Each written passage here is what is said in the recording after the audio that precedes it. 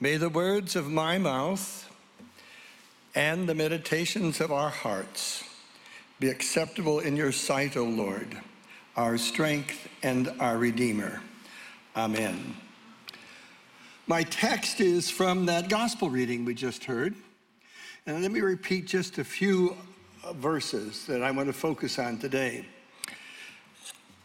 Jesus breathed on them and said, receive the Holy Spirit. The word breath in Hebrew is a ruach.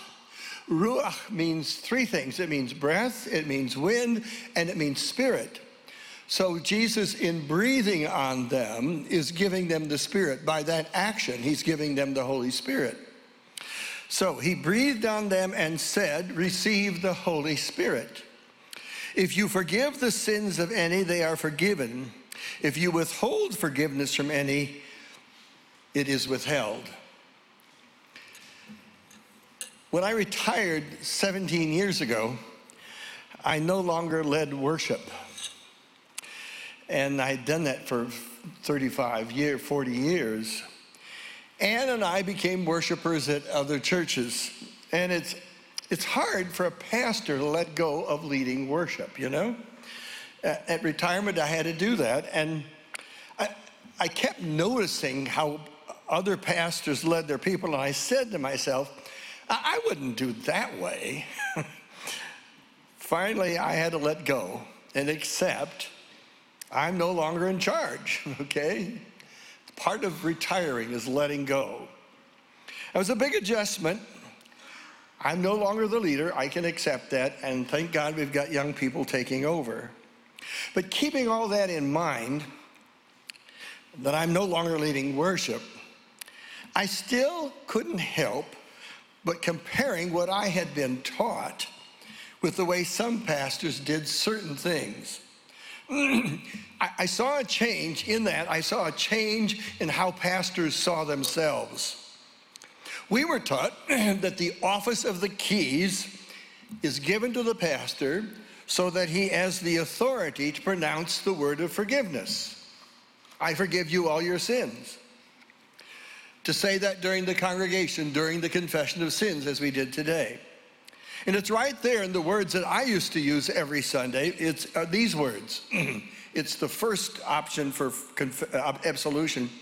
As a called and ordained minister of the Church of Christ, and by his authority, I therefore declare to you the entire forgiveness of all your sins in the name of the Father, Son, and Holy Spirit.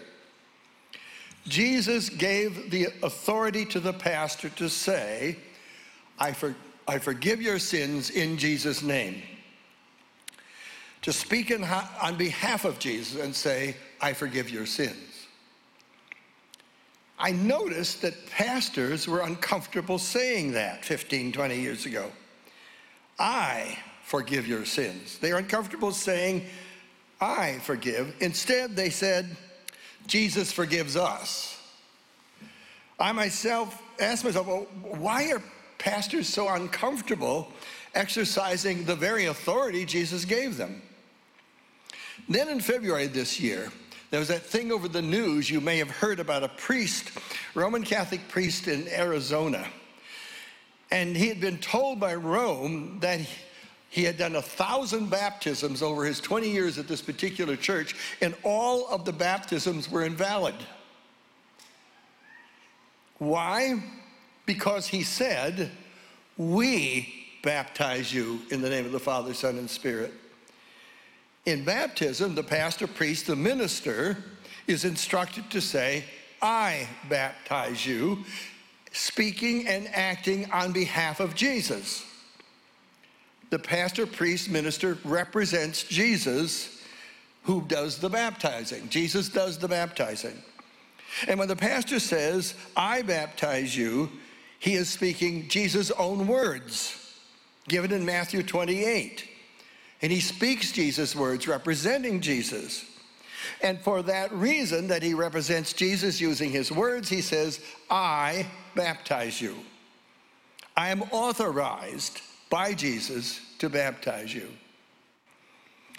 Pastors began dodging their responsibility to speak on behalf of Jesus So why are they so uneasy with that authority? What's happened? It began to dawn on me that the paramount value of our society is we're all equal. Nobody's better than anybody else. And with that belief that we're all equal, pastors began to pull away from that authority that Jesus gave them. All the voices in the culture are saying, we're all equal. So why does the pastor or priest think he can say, I baptize you, or I forgive you? Our society says nobody's better than anybody else, and the claim that the pastor has the authority to say that, to speak on behalf of God, seems kind of arrogant, self-righteous. Where do you get off telling me my sins are forgiven?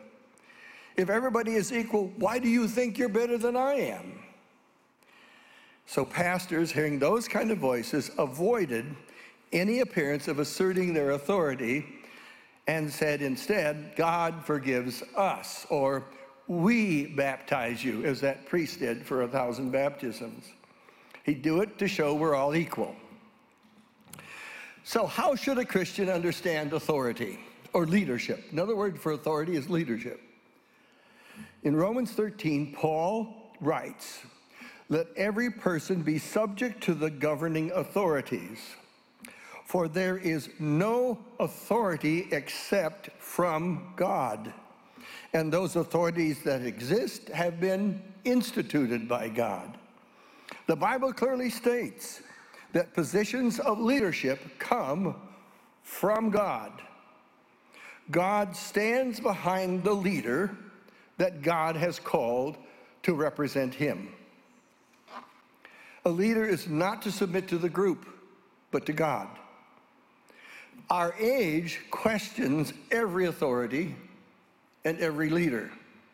Our age demands that the leader surrender control of the group. Which way is the wind blowing? And I'll get out in front. It even happens with parenting. Parents are persuaded to think, well, the kids are equal with parents, and parents really have no right to be in charge. But in fact, parents are older, they are mature, they understand life better, and they should be a leader. As a result, we all follow the crowd, not God. We must consider again those words from Scripture. There is no authority, no leadership, except from God. And those authorities, those positions of leadership that exist have been instituted by God. Scripture says there is no authority except it comes from God to the leader. If that is what Scripture says, then questioning the leader's authority is questioning God's authority. You may be thinking, well, that means then a leader can do whatever he wants. No, a leader is to do God's will, not his own will. The structure of leadership in the church is this. Our leader is Jesus Christ, represented by that cross. That's why that big cross is up there, to represent he is our leader. He gave his life for us on Good Friday to wipe away our sins. He rose on Easter Sunday for our salvation. He has the power and the right to be our leader.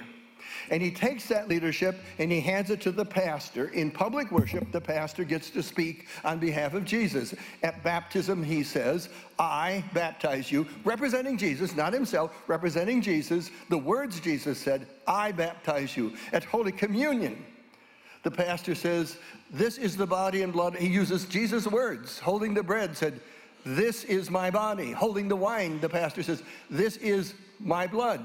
But he's representing Jesus. And in preaching, the pastor preaches Christ's message, not his own ideas, Christ's message. So you have a right to question your pastor and say, does that pastor preach or teach God's will? Does the pastor preach God's word from the pulpit? Does he administer baptism as intended to? Does he administer Holy Communion as Christ intended it to be done? When a pastor uses Jesus' own words, then he is obedient to Jesus' teaching. As lay people, you could ask, is that what the pastor's doing? Is the pastor representing Jesus, using Jesus' own teaching and words? Outside the church, that leaders in the world can also be tested by that. In the world, the question, do they follow the Ten Commandments, the basic guide for our life and society? For example, Vladimir Putin's leadership in Russia, it really should be challenged. He's disobeying God's commands, it seems to me. He's invaded another country. He's murdered its people. He's laid their cities into waste, into rubble. And he appears to be doing it all that out of a desire for power, no matter how he might justify it. And then he shows up in church in Moscow, pretending he's a Christian. But his action shows he rejects God's commandments. And our own leaders are probably not a lot better. We can't just blame Putin. Our own political leaders, who want to appear to be devout Christians, support the murder of unborn infants. Still, they want to be understood to be good Christians while supporting that. The test of a leader is, does the leader do God's will? Does the leader do what I want him to? Does the leader do what the group wants? Or does the leader do God's will? And this has come about because our modern world has persistently removed God from the center of things. That's a secular world. We remove God from the center, put human beings in at the center. We're in control. That's, I think, the source of the loss of God's authority. And that loss of authority in society flows into the church, so that we decide what we're going to believe, what's right, what's wrong. And this gospel today is about leadership in the church, that structure of authority. Christ is our authority. He passes it to the clergy in worship, and to you, you carry that. You have the authority to carry, that's the title of the sermon, you have authority to carry his forgiveness into the world. That's the authority structure. But have we rejected that leadership that Jesus gave the church and demanded that the church be ruled by what everybody thinks? We should conduct a survey and see what people say, and then based on that, decide what our church should teach. Do we lead the church by submitting all our beliefs and our decisions to a majority vote? That's happened in some churches. But if the church has lost the awareness of God's authority, we need to recover that. Let's turn to our gospel to understand what authority is, the authority Jesus gave the church. In his gospel for Easter, Jesus said, if you forgive the sins of any, they're forgiven. If you withhold the sins' forgiveness, their forgiveness is withheld. Jesus gave his authority to say to the sinner, you are forgiven. And the repentant sinner forgiven by God is forgiven by God in heaven as the pastor or the person says it on earth. Jesus is the one speaking. He authorizes us, you and me, to forgive sins. And this takes place on the evening of Easter Day, the day of the resurrection. It's like the very first thing Jesus did after the resurrection. He came to his disciples, and the very first thing he did was to pass on this potent power of forgiveness that he won for us on Good Friday. His resurrection on Easter proved his lordship over us. And the first thing Jesus did is give us the power to forgive sins. He gave it to his church, that we might free people from sin's power, win people back to God who loves us. His authority to forgive sins, that forgiveness is the most important power on earth. It delivers people and sets them free. That's the chain of authority from Christ, who gives it to his church, and then his people carry it into the world, promoting that precious gift of the forgiveness of sins. And Jesus gives that authority to the church as a whole. And through the church, that authority is given to the pastor. Listen to what the pastor says in the Confession of Sins, and that I told you about earlier. As a called and ordained minister of the Church of Christ. Called and ordained by the church means three things. First, a pastor may believe he is called by God to be a pastor, but the church is the one that examines the pastor and decides, yes, you have a valid call. We agree that God has called you. A pastor just can't say, well, I feel I'm called by God, hang up his shingle, rent a building, and start preaching and gather a congregation. It's not how it's done. The church examines the pastor to ask, does this person have a genuine call, and is he fit to be a good minister? Two, the church ordains that pastor, praying over him, laying on hands, praying for the gift of the Holy Spirit to lead and guide him. And three, does the pastor live by what he teaches? Pastors live in a fishbowl. Everybody watches how you live if you're a pastor, to see if what you live conforms to what you teach. Do your actions back up what you believe? We live in a fishbowl. So, you see, it is the church that authorizes the pastor to speak for Jesus. The pastor doesn't claim it for himself. It's given by God through the church. And throughout my ministry, I understood that when I pronounced the words of absolution, the forgiveness of sins, I was responsible to Jesus for what I was saying. I'm accountable to him. I didn't claim authority for myself. In the Catechism, Luther explains it. He says, this absolution, forgiveness of sins, this absolution we should not doubt but firmly believe is from God himself in heaven. The forgiveness is from God, not from any human being. I'm the instrument to share it.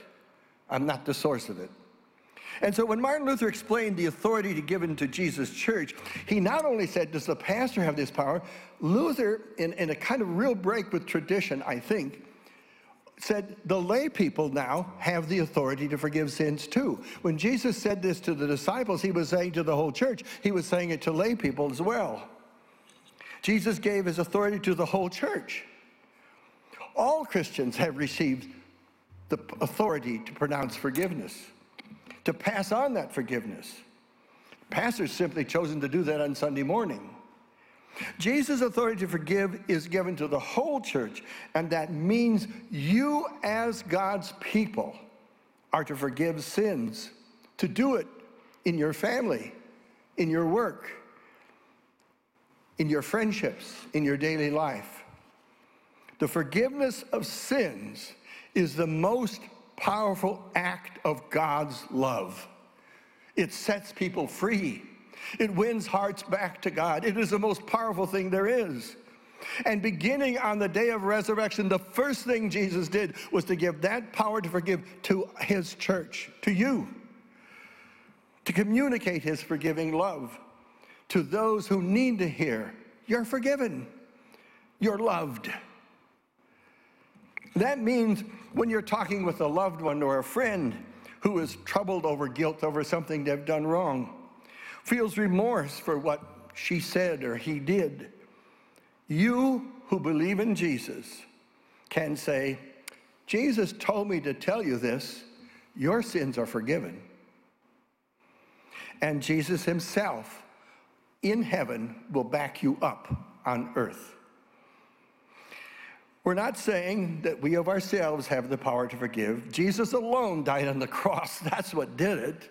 And his resurrection is his victory. But he's given that authority to us. He trusts all of us to tell someone who is hurting, burdened with guilt, aches to be forgiven. Jesus told me, we're to say, Jesus told me to say to you, you are forgiven. Just as the pastor's life needs to reflect the Christianity teaches, we live in a fishbowl, so you as a layperson, as a Christian, you're also being watched to see if you live what you believe. If you act like a Christian on Sunday, but then on Monday, you do business so that people don't trust you, that's a negative witness. People might say, why would I want to go to your church on Sunday when on Monday morning you've tried to cheat me in business? As Christians, we must communicate we're not superior. We are also repentant sinners forgiven by Jesus. We live by that forgiveness. And with Jesus' help, we try to grow in holiness, a life that reflects Jesus' love for sinners. And there's more. There's more.